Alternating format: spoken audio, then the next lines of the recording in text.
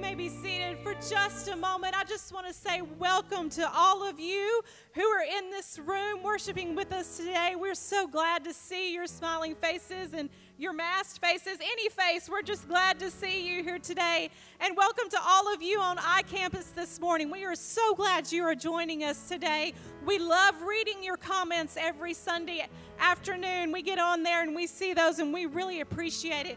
Be sure you fill out that connection card that Thomas mentioned in the announcement loop, and so we can get to know you and know all about your prayer requests or anything else that's going on. If you are a first-time visitor and you are here in this room, please meet our pastor at the back. He would be happy to give you a copy of his first book, The Privilege of Worship, as a free gift. And I say first book because I am proud to say our second book, Growing Stronger, is now available. This morning, you can get one in the back after worship is over at a discounted price. I'm so proud of my husband. Kevin is on vacation today. We're thankful for him and his ministry, and I'm sure he's getting a much-needed rest. So you get the preacher's wife today as a worship leader who only has one hand, but we're going to make it because we have a God who is worthy to be praised. So let's bless his name some more light now. Why don't y'all go ahead and stand?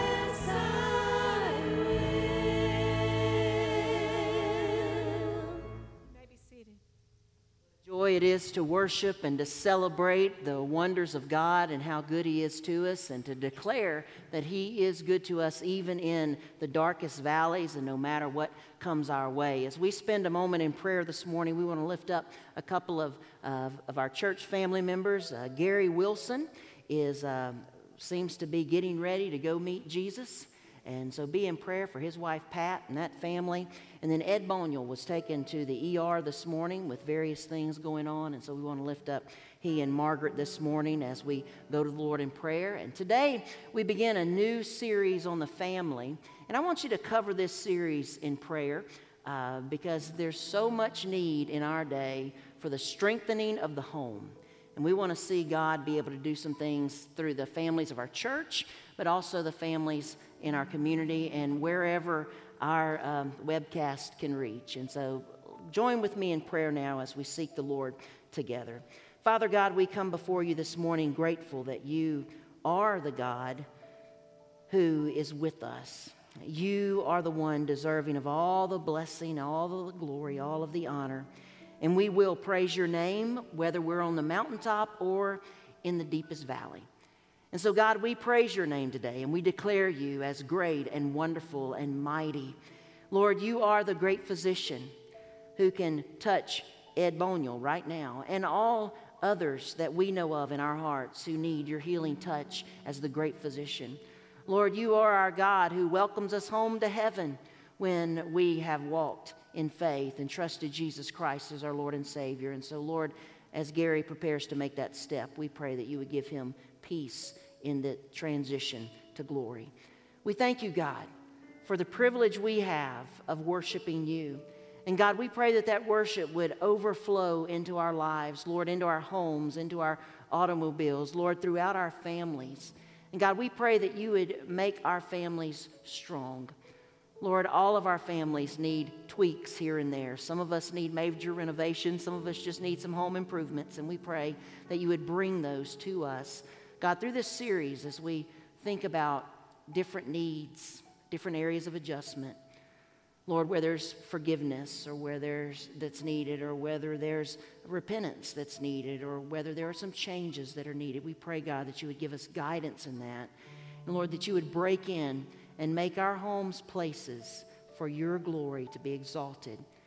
We thank you, God, for the privilege of being able to encounter your word in direction to our families. We're thankful, God, for the break that some of our staff is being able to have. Kimberly and Kevin both being off this weekend, and we're grateful for the ministry that they do on a week-to-week basis, and we're glad today that they're able to just sit back and relax and enjoy some time with their family. It's well-deserved, and we pray, God, that you would bless them immensely as they have that time together. As we continue to worship, Lord, speak to our hearts. Draw us closer to you. Transform us by the power of your word and the presence of your Holy Spirit, we pray in Jesus' name. Amen.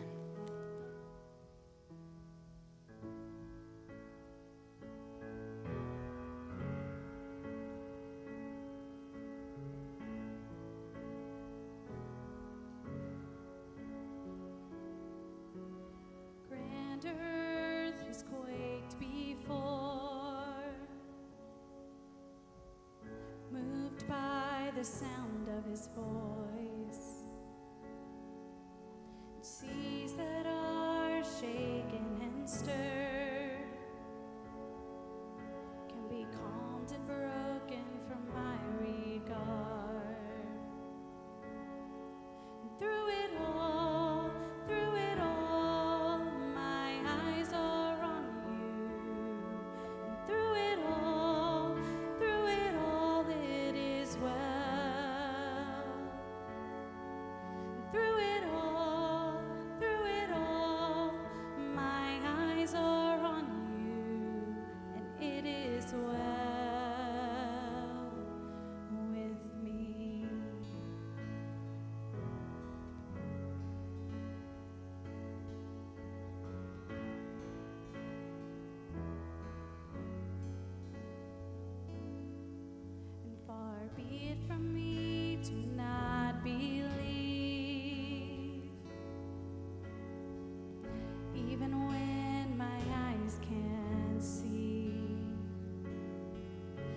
this mountain that's in front of me will be thrown into the midst of the sea.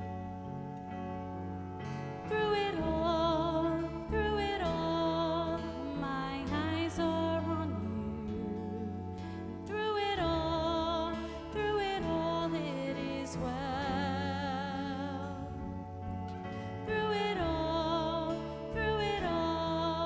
my eyes are on you, and it is well. It is well. So let go, my soul, and trust in Him. The waves and winds still know His name. So let go, my soul, and trust in Him. The waves and winds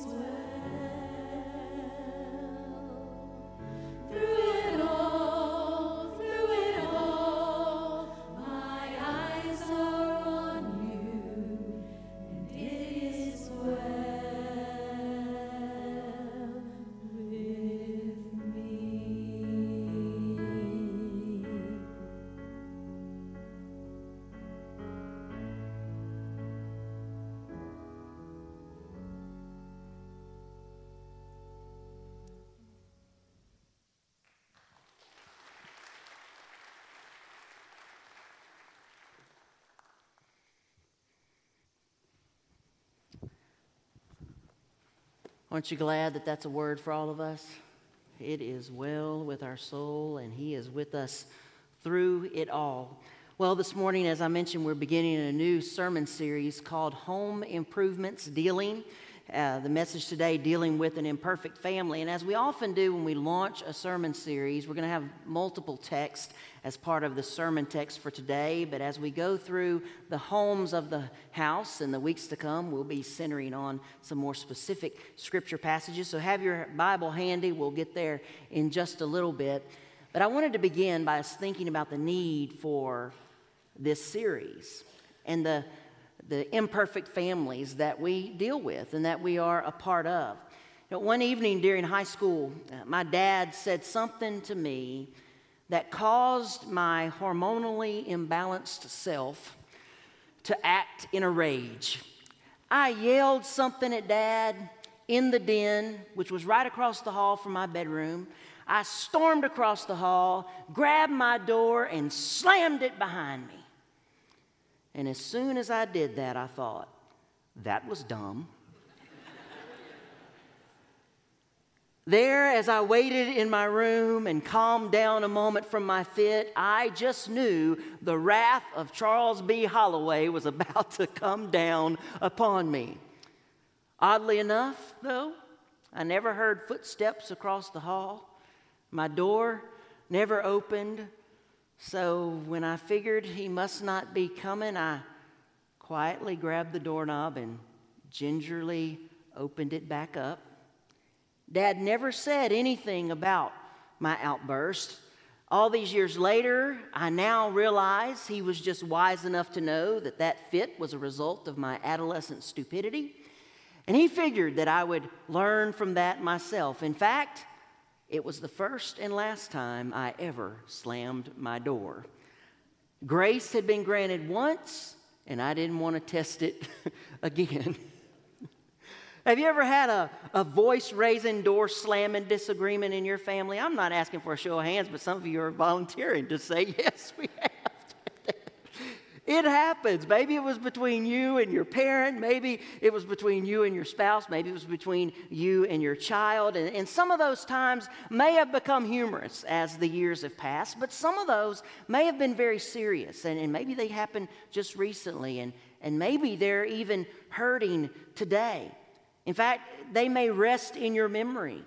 And the hurt remains there. And even today, the stress over family problems may be like great evil talons digging into you. And you may be wondering what to do.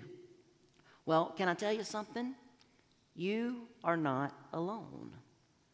In fact, no matter how good any of our families are, none of our families are perfect. In one way or another, we all have imperfect families. And you know how I know that? Because every one of our families is made up of people. And people are imperfect because people are sinners. We're going to mess up. We're going to say things that hurt. We're going to say things that we shouldn't say. We're going to do things we shouldn't do. None of us here is perfect because none of us is sinless, and therefore our families aren't perfect either. And if you think you are perfect, just ask the people in your family and they'll set you straight. Family life is wonderful, but it can be messy. In fact, one writer said, where 2 or 3 are gathered in one name, there will be spilt milk. One of my favorite family stories happened when I was in college, and I was going to Louisiana College, living at home, and my nephew was spending some time with my parents and me, and John Lee was about 4 or 5 at the time, and we had all sat down to eat, and Mom and Dad always cooked great meals, and we were just doing great with that meal when suddenly John's milk went everywhere. And my daddy let him have it. How could you be so careless? And Mom and I jumped up to clean it up, and we were saying, John Lee, you got to be more careful. You shouldn't be spilling milk like that. And we went on with the rest of the meal. Then the next meal came. And again, we sat down. It was a great spread that Mom and Dad had prepared, and things were going just great until suddenly iced tea went everywhere. John Lee jumped back from the table. Not me, not me, not me. And we all looked to the source of the glass, and there it was, turned over in front of my dad. Oddly enough, he didn't say anything about that spilt tea. Neither did Mom and I, but we all learned spilt milk happens. A mess takes place. Family life is a mess. This is true even for believers. If you want proof, let's walk quickly through sacred history for a moment and just check out some of the families in Scripture. We don't even get through the first family, and we see them putting the dis in dysfunctional. You remember Adam and Eve's kids? Adam's son Cain was so jealous of his brother that he murdered him. Noah got drunk. So did Lot, and his daughters committed incest with him. Parental favoritism caused Abraham's grandsons, Jacob and Esau, to spend most of their lives feuding with one another. And later, when Jacob followed his parents' example of favoritism, his embittered own children sold their brother Joseph into slavery. Years later, King David, committed adultery, murder, was guilty of parental neglect. His family disintegrated in a tragic sequence of rape and incest and murder. And even Jesus' family, which was a long way from dysfunctional, still had its problems, for Jesus was ridiculed by his own brothers. He was thought to be a little crazy by his extended family. The list is a long and painful one. It includes husbands who were unfaithful to their wives, wives who abandoned their husbands, children who rebelled against their parents, and siblings who hated one another. And that's in the Bible. So be encouraged. Chances are your family's doing better than a lot of the folks in the Bible. From the first family in the Bible to the newest family in our congregation, family life is a mess. Spilt milk happens. And so all of our families could use some home improvements. Now, I want you to know, none of us can reach perfection in our families. That's impossible. But just as you pursue perfection in your Christian walk, trying to become more and more like Christ, we should at least pursue perfection in our families. We may not get there, but we should say, as for me and my house, we will die trying. We're going to do our best. We must be so committed because strong biblical families are desperately needed in our church, they're needed in our community, and they're needed in our society today. Why? Because there are so few of them. The breakdown of the biblical family has been part of the cause of the havoc of society. We're all messed up when it comes to love and marriage and everything in between. In many ways, we have lost our ever-loving mind when it came to what love and family should be. Studies indicate that since 1960, the number of couples getting married has declined by a third, while the number of couples getting divorced has more than doubled. Statistics from 2018 indicate that 42 to 45% of marriages in the United States end in divorce. And when you break that down by the number of the marriage, you see some interesting statistics that 42 to 45% of first marriages end in divorce, 60% of second marriages end in divorce, and 73% of third marriages end in divorce. So third time is not the charm. In the United States, there is one divorce approximately every 36 seconds, so that adds up to some 876,000 divorces a year. The result is a mess. According to the CDC, past research has shown that divorce is associated with a higher rate of mortality, more health problems, and more risky behaviors such as increased alcohol use. The effect of divorce is felt in children. One study indicated that 90% of children from divorced homes suffer from an acute sense of shock when the separation occurs, and most significantly, 37% of children were even more unhappy and dissatisfied 5 years after the divorce. In other words, time did not heal their wounds. Recent studies have also indicated that divorce is directly related to sexually promiscuous behavior during adolescence. Even more, children from divorced homes are more likely to get divorced themselves, especially when both come from a divorced home. In addition to all that, as the family is crumbling through divorce, we also see the rise of fatherlessness. This week, our church began a partnership with a ministry called Fathers in the Field that you're going to hear a lot more about in the weeks and months to come. But this ministry is designed at combating fatherlessness on an individual, child-by-child matter in our region. And according to the U.S. Census Bureau, 19.7 million children, more than 1 in 4, live without a father in the home. 1 in 4. Consequently, there is a father factor connected to nearly every societal ill that faces America. Research shows that when a child is raised in a father-absent home, he or she is impacted in staggering ways. They have a 4-time greater risk of poverty, 7 times more likely to become pregnant as a teen, more likely to have behavioral problems, more likely to abuse drugs and alcohol, more likely to commit crime and go to prison, 2 times more likely to drop out of high school.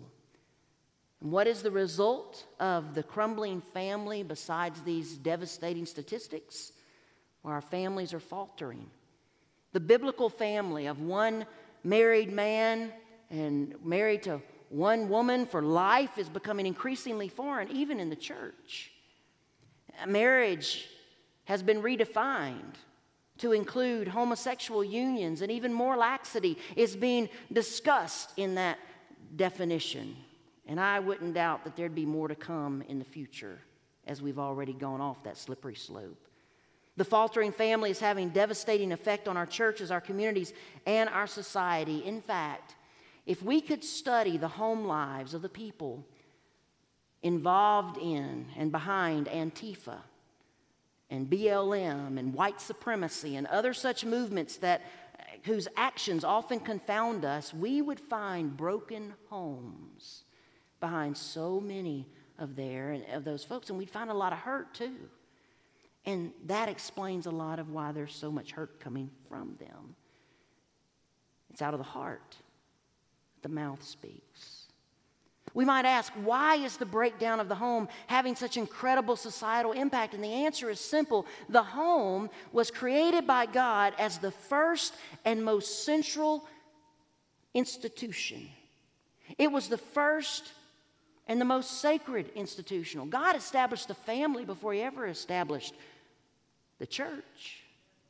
He established the family before He ever established even religion. In Genesis 2:24, God said, "For this reason, a man will leave his father and mother and be united with his wife, and they'll become one flesh."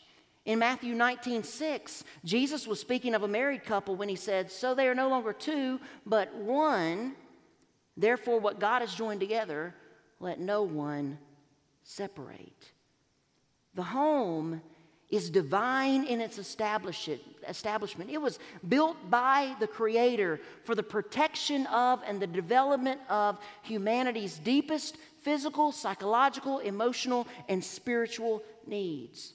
That's why the breakdown of the home has such devastating effects on the family. We have attacked the foundation. As goes the home of a society, so goes that society. What happens in the streets starts in the homes. Ask any teacher who spends his or her day with students from multiple families in a classroom, and I guarantee you by the end of August, they can tell you what the home life of each of those kids is like, whether they really know it or not. They can just tell by the impact that it's had on those kids. And because of the impact the home has had on society, those of us who claim Christ must do the hard work to make improvements to our homes. Whether we just need to clean up some spilt milk or whether we need to do a major renovation and curb the tide of divorce, we must work to make our homes strong. We must counter culture. We in the church must make our homes as strong as possible so that our children's homes will be as strong as possible and so our society can have a fighting chance. This is something that takes generations to fix. We have a divine mandate. We have a divine responsibility. We must make our home improvements. But how do we start? Well, certainly we must admit there's a problem. I mean, we know there's a problem out there. But we've got to get real and admit there's a problem in here. There's a problem in the church. We need to sit down, realize where we are, and seek and ask for some help. Do any of you ever watch the home improvement or home makeover shows? Yeah, I love that. I was watching, This Old House back when it was just on PBS, back when I was a kid. I've always liked those kind of things. And in the shows today, usually there's, the show begins with the homeowner bemoaning how terrible their house is. And sometimes it's pretty bad. I mean, sometimes they cry, sometimes they laugh, sometimes it's just ridiculous how bad these things have gotten. But they're admitting that they have a problem, and they're admitting that they need some help. Now, whether things are awful in your family or not, you've got to admit the problems you do have before you can ever work to fix them. It's likely that if we were all to share as a church family the things that have gone on in our families or are going on in our families, we would hear stories of hostility and frustration and stress and financial challenges and addictions and depression and anxiety and anger and molestation and thoughts of suicide and issues over death and resentment and just on and on and on and on. We would hear it all from our church family. We've all had something. And we would be able to share these things. But you know what else we would hear? We wouldn't hear anybody saying, oh, this is exactly what I wanted. We wouldn't have anybody saying, oh, I was hoping this would happen, or this is how I want it to be. Everybody would say, man, I wish I could hit escape or undo or back or something to be able to fix this. But I know it's how it is, so how can I fix it? Family life is a mess, and it's a bigger mess than we can handle on our own. We don't need the help of a network like HGTV or something like that. We need the help of God. So, the wonderful thing to think about is not only are you not alone in your circumstance of having an imperfect family, because we're all there, but you're not alone even in the imperfect family and working on the imperfect family, because God is right there, wanting to help. He's wanting to do a work. And so this morning, I want to reassure you that God is the place to go for help. He'll give you the help you need to make the changes you need in your home. God can and wants to make a big difference. And here's where we come to our first text, Psalm 127, verse 1. It's probably a familiar verse, Psalm 127, verse 1, where this psalm, attributed to Solomon, reads, "Unless the Lord builds the house, its builders labor in vain. Unless the Lord watches over the city, the watchmen stand guard in vain."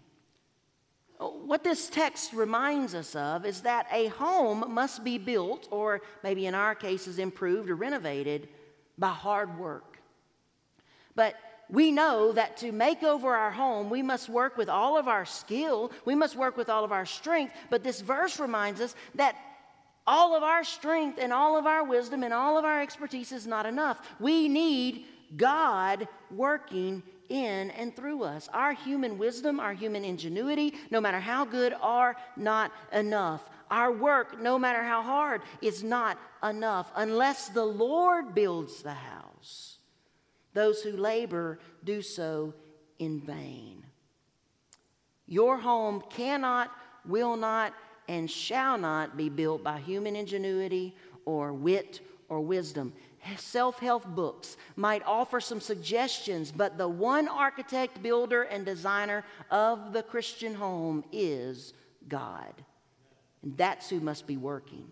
God is the premier home builder. But you know something else? Satan is the premier home wrecker. And we need to realize that Satan and his legions are attacking the home with all-out force today. They are worse than any termites that get in. They are chipping away at the foundation. They're eating away at the walls. They are deteriorating the roof. And they're wanting the home to crumble. This is not just a battle being fought in the earthly courts or in the media or in society. It's a battle being fought on spiritual battlefields. And we need to realize that's what's going on. It's not just political stuff. There's spiritual battleground happening behind all of that. And so unless the Lord is building on your house, you're laboring in vain. But if we will allow the Lord to work to improve our home, and if we'll allow His truths and His guidance, we will have a strong and blessed home.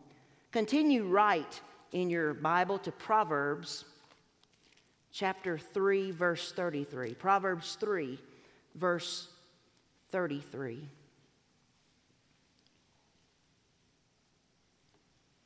The Lord's curse is on the house of the wicked, but He blesses the home of the righteous. How many of you believe that kind of text?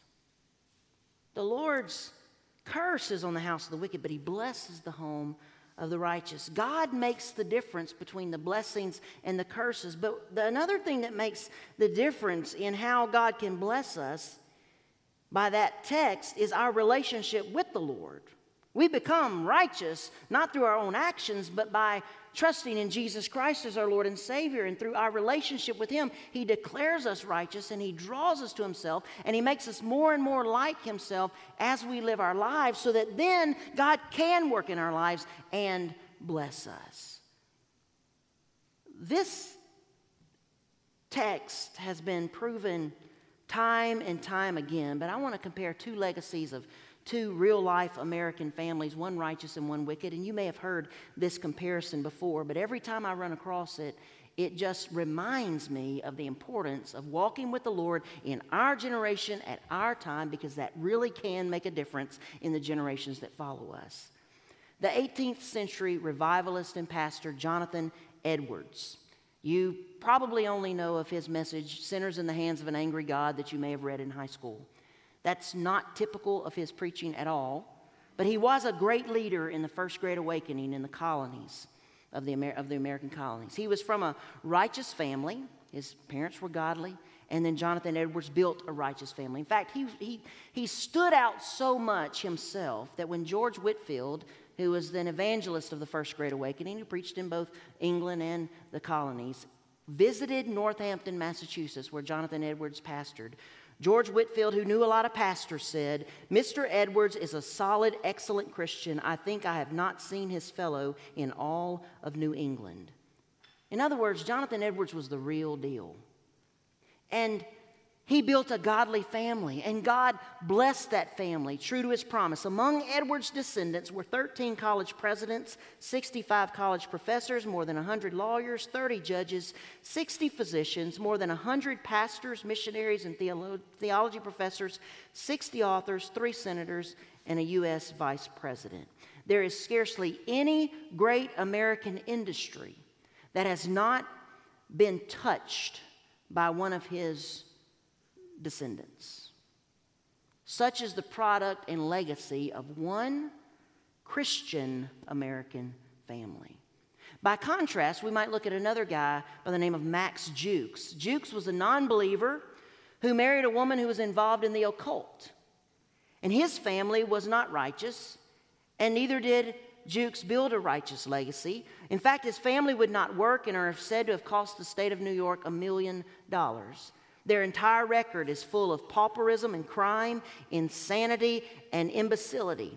Among their 1,200 known descendants, 310 were professional paupers, 440 were physically wrecked by their own wickedness, 60 were habitual thieves, 130 were convicted criminals, 55 were victims of impurity, only 20 learned a trade, and 10 of those did so in the state pen, and this family produced 7 murderers.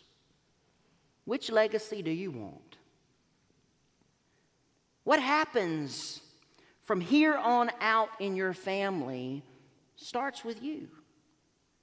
Even if you have a multi-generational family history like the Jukes, you can be the one that changes that. As the Lord works in your life through your witness and in your kids and in your grandkids and in your great-grandkids, and that family tree can fork in a positive way. Or maybe you've been privileged to be a part of a godly legacy, and you look back at your parents and your grandparents and you say, "Thank you, God, for what they did to help me to know you. And Lord, now, as a father, grandfather, mother, grandmother, help me to guide my children and grandkids in the right direction as well." The only way that we can build that kind of legacy is to have Jesus Christ at the center of our life. It doesn't matter how many vacations you go on as a family or how many game nights and movie nights you have. None of that is that makes a good family, sure, but you got to have Jesus at the center of your life and at the center of your home. And everything else flows from that. And so if you've never trusted Jesus Christ as your Lord and Savior, that's where it begins. Right here. Admitting your need for Him and saying, Lord Jesus, I know that I'm a sinner and I know that I need you in my life. I need you directing me and transforming me every day so that I can direct and transform my family. And then God can start working in you. If you want to build a legacy like Edwards, ask the Lord to build your house. Because when you're focused and your home is focused, God promises to bless, and the blessings will continue then for generations. We may never have a perfect family. In fact, we never will. But we can have a better family. And most importantly, we can have a righteous family. We can have a godly family. And we can have a family that transforms this generation and the next generation and even the generations to come. Is that the kind of family you want to have? Then let's make the home improvements needed to see that take place. Let's pray together. Our Father, we are grateful for your word. And Lord, we know that we live in a day when things are just crazy. And even we in the church are being attacked on all sides for believing biblical truths. And so, Lord, we pray that you would give us a boldness to be committed to the truth set forth in your word. Lord, we pray that we would stand up for the truth in our own families and in our own lives, that, God, we would seek your face to renovate our lives where they're needed. Lord, right now we bring our families to you. We surrender our individual lives.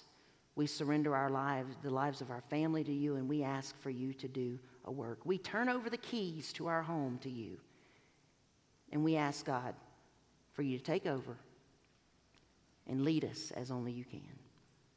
Lord, I don't know what kind of needs are in this room right now for families that are struggling, couples that may be hurting and even thinking about divorce. God, I pray that right now you'll speak to everybody's heart, to those here, to those watching online. God, and encourage them by your Holy Spirit's presence and through your word, that you're with them and you'll guide them through. Help our families to be not only saved, but strengthened. We pray this in Jesus' name. Amen. We're going to have a time of invitation where the altar's open to come and pray. It may be you want to pray for your own family. You want to pray for kids, grandkids, families, because you see some things happening that you're discouraged about and you know need to be lifted up to the Lord. Maybe you want to come and just thank God for the godly legacy that you have, and to give thanks to God that you can see that legacy continuing in your kids' lives. But this song of invitation says, I surrender all. And I pray that that is our prayer as leaders of our families and as members of families, that we would surrender everything to the Lord Jesus Christ, our individual lives and the lives of our families, so that he might work. As we stand and sing this song of invitation, if the Lord is speaking to your heart to make a public decision today, I invite you to come, but I also invite you to come and pray as we sing.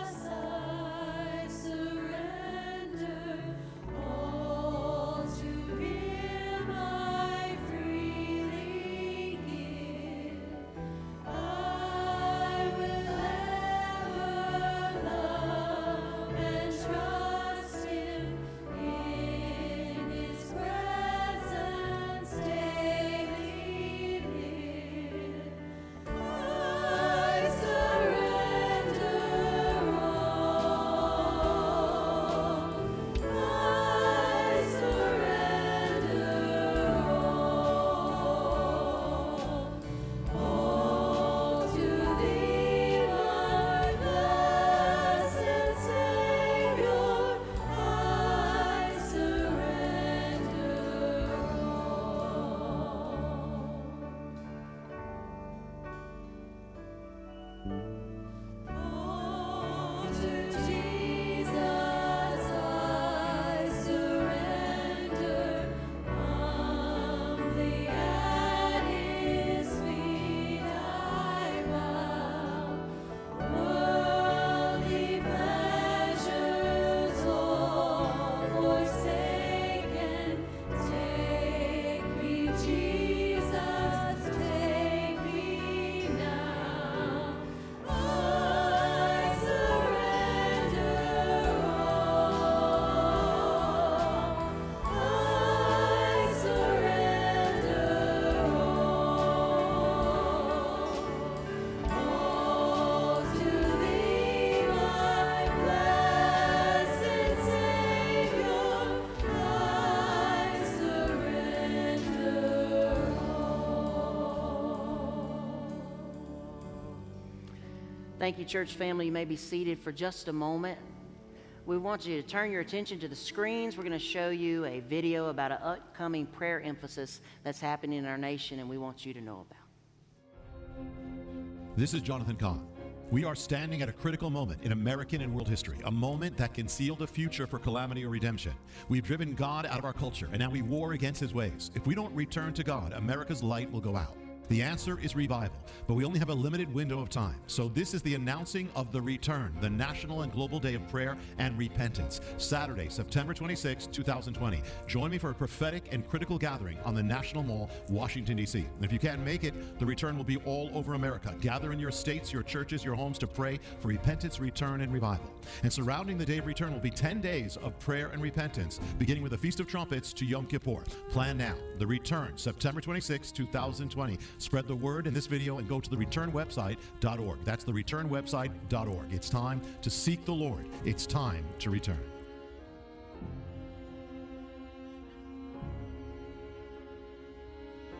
Attention are kind of leading our effort in praying for the return, and so Bo's going to come and tell you just a little bit more about this. Thank you, Pastor. You know, it doesn't take a rocket scientist to figure out that our country is on a downward spiral. And how appropriate was this message today about the family? The only solution is a return to God. And on September 26th, the return gathering is set for the National Mall in Washington, D.C. Joe and I are going. My daughter and son-in-law are going. You can go too. I hope you'll pray about being a part of the return, going to Washington. But if you can't go, we're going to have a simulcast right here in our own church. And it'll be happening on that Saturday, the 26th. And I'm thankful to the pastor for agreeing to host this simulcast. Advisors for this great event include Ann Graham Lotz, of course, Jonathan Cahn, James Dobson, Pat Robertson, Alvaretta King, and others. It's a tremendous event, and we need to make a stand that we need to return to God in our nation. Joe and I will be here at the front this morning. If you have any questions, of course, you can go to the returnwebsite.org and find out all about it. But my phone number is also available there. You've seen it on the screen. If you have any questions or if you want to come down to the front. Thank you, Pastor. Thank you, Bo. Miss Elaine Ward is coming to lead us in our closing prayer. If you'd all stand for this closing prayer, we'll seek the Lord together one more time before we go together. Thank you for joining us today. It's been a great day of worship. Miss Elaine. What a message to stir our hearts to return to you, O God. There's a Hebrew word for return and repentance. It's teshuvah. We should all teshuvah each and every day to return. Heavenly Father, Abba, Daddy, if ever we have needed you, we need you now. The world needs you. Our country needs you. The church needs you, Father. Our families need you, Father. Stir our hearts. Encourage our hearts to return with every ounce of our being to you. Let our minds, our hearts, and our souls teshuvah. Bring us back to you, Yeshua. And Heavenly Father, I ask this in your wonderful, wonderful name. Amen.